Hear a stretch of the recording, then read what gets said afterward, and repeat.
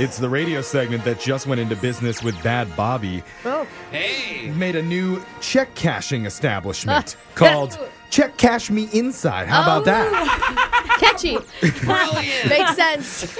We'll see how it goes. It's Laser Stories. Not bad credit, Bobby. This segment where we read weird news stories from around the globe, just like everyone else does, except we have a laser, and those other money moochers just don't. This first laser story is out of the happiest place on earth. Yay. There are people who love Disneyland, people who gosh. hate Disneyland, and People people hate Disney? who like it once in a while, but after an exhausting 12 hours at the park, they're good for a year I think that'd be me. or Yeah. 5. Yeah. That's a majority. Some people Majority can of go people. like every day. I talked to someone the other day. I mentioned I had gone to Disneyland last week. She's Yeah. like, I go once every other month. And I'm like, Wow. That's a lot. That is a lot. Yeah. The reason I bring it up is because there's a 50-year-old guy named Jeff Reitz who just earned a Guinness World Record for visiting Disneyland 2,995 days What? in a row. What? Oh, my Wait, so he would have been there God. when I was there? That's 8 years, 3 months, and 13 days. And he's not an employee. No, the Like, inter- just apply for a job, yo. Yeah, wait, how do you have all that money? Maybe, I don't know, maybe just rich. the family. interesting part of the record is that his run stretched from 2012 to 2020. His last visit was March 13th, 3 years ago. So I missed him. The last day the park was open before closing for the COVID-19 pandemic. It And he broke hasn't- his streak. He hasn't been back?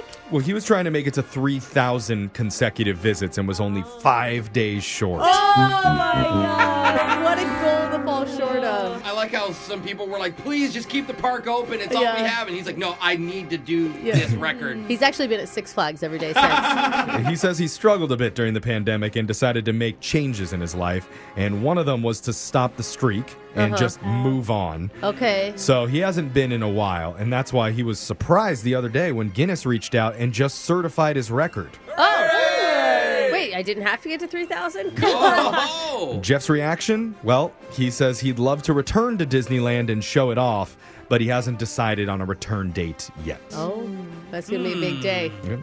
This Big next laser day. story is out of Drive Me Into the Future, Marty McFly. Cool, let's go there. Ford just submitted an interesting patent that's raising some eyebrows in the automobile world. There's no plan to have it installed yet, but in the future, if you own a vehicle that has self-driving automation inside of it and you're late on a car payment, Ford vehicles could have the ability to drive themselves right back to the repossession agency. oh my gosh. Oh, even the repo man's being replaced by robots? Brutal. And that's not all. Whoa. If the car is in an accident, it could tell the insurance companies whether or not it was totaled, and then it could just drive itself to the junkyard. So you can't. That's my nightmare. What if you're still in it with like whiplash or something? Like, hey, Or the one car that doesn't want to admit that it's totaled. yeah. It just wants to I'm keep on fine. chugging along. I'm fine. Don't worry, because they say there's going to be lots of warnings before the system initiated a formal repossession. Oh, I feel better now, Jeff. First, Good. they'd take away your cruise control. Oh. Then your automated windows. Yeah, right. And then your seat controls. Ain't nobody got time for that. Don't you take away my seat warmers. That's like the best thing that ever happened to me. Dude, if they did it after my husband was in the car, I wouuld be able to reach the pedals. I literally can't reach the pedals. So tall. Finally, if you still have not submitted payment, they would even take away your GPS and radio if you didn't pay up. Oh, And man. people couldn't listen to us, Jeff. Yeah. Now, that's the Just- worst of all. Just driving around with your windows up. By the You know? time your car was repossessed, you'd barely be able to use any of it anyway. Oh my Just gosh. take it. Yeah. Just take it. It's like, sorry guys, I can't take left turns anymore. I am really behind on my turns. This next laser story is out of Can You Hear Me Now? Central. If you took an original first-generation iPhone into Verizon for a trade-in, they might give you 63 cents for it. Right. But that's for a used one. Yeah. A woman named Karen Green had an original iPhone from 2007, which was still factory sealed. Whoa. What is she just so rich? She's like, oh, Yeah, I'm going to what? store this one. That's a collector's item. Well, back then, 16 years ago, she just scored a new management job at PetSmart. And to celebrate, her friends bought her the new iPhone. But Karen never ended up opening it. Wow. We've 'Cause- got a jerk. Like, they sounds like her friends went really far. Well, she already had a phone that she really liked. Okay. Plus, she had Verizon, and Yeah, all right. back then, iPhones only ran on AT&T. Yeah, But you couldn't. since it was a gift, she just kept it. Huh. And a while back, she heard that a first-generation iPhone sold for thousands on eBay. So she had hers appraised in 2019 for $5,000. Sweet. And now she finally decided to unload it, which just sold at auction for over 63 grand. What? Oh my god. Oh my god. Why though? They're so small. I don't think anyone is actually trying to use it. It's Yeah. just like the cool thing. Putting it in piece a of- museum. Yeah, exactly. Karen's friends probably paid like $500 for it back in 2007. So the auction houses are telling people, if you have iPhones that you've never opened from back then, bring them in. You could get a ton of money. I What wish about they- an old razor? Oh, A I razor have phone? one. an yeah. unopened one? No, no, it's like highly used. if they were looking for cracked screens, I am. Oh, Same yeah. here. It's Got a over here. garage got 'em. full Yeah. of them. This next laser story is out of Fine Food Metropolis. Ooh, I like it here. A company set out to determine the most popular cuisines in the world. And to do it, they looked at engagement on social media platforms like TikTok, Instagram, and Reddit worldwide. God, tacos have to be. Tacos, pizza. Yeah. And they assessed whether the interactions online were positive or negative. And you might be surprised at the results here. The top 8 were as follows. Number 8, Vietnamese food. Oh, yeah. Number 7 was Thai.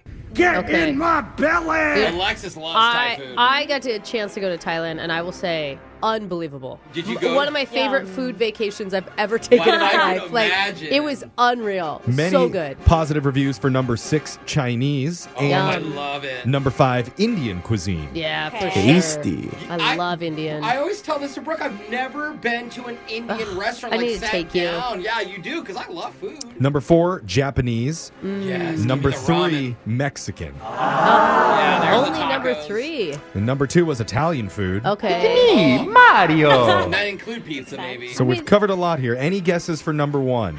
I feel like people always say French, and French food is great, but like, where do you get it? I'll tell you. Number 1 is Korean. Oh, like bibimbap? Korean food was associated with the most positive food reviews in the world. In the comments, people voiced their displeasure of other well-known world cuisines who felt snubbed, which included Greek or Mediterranean. Greek food slaps. French was on there, Middle Eastern, and American for their burgers. Just that. Yeah. What Yeah. about fried chicken? Yeah, Come what about on. fake cheese? Yeah. We put it in a can. And no one said anything about amphibian. What? And that's this guy's favorite cuisine. Oh, Doesn't he eat like I don't leaves? think that No, that's what he eats. he eats amphibians. Oh, now I get the joke. And that's why our technical director, Ashton, is going to be trying it for an entire month coming up. Challenge! Hashtag Frog Feast for a whole month.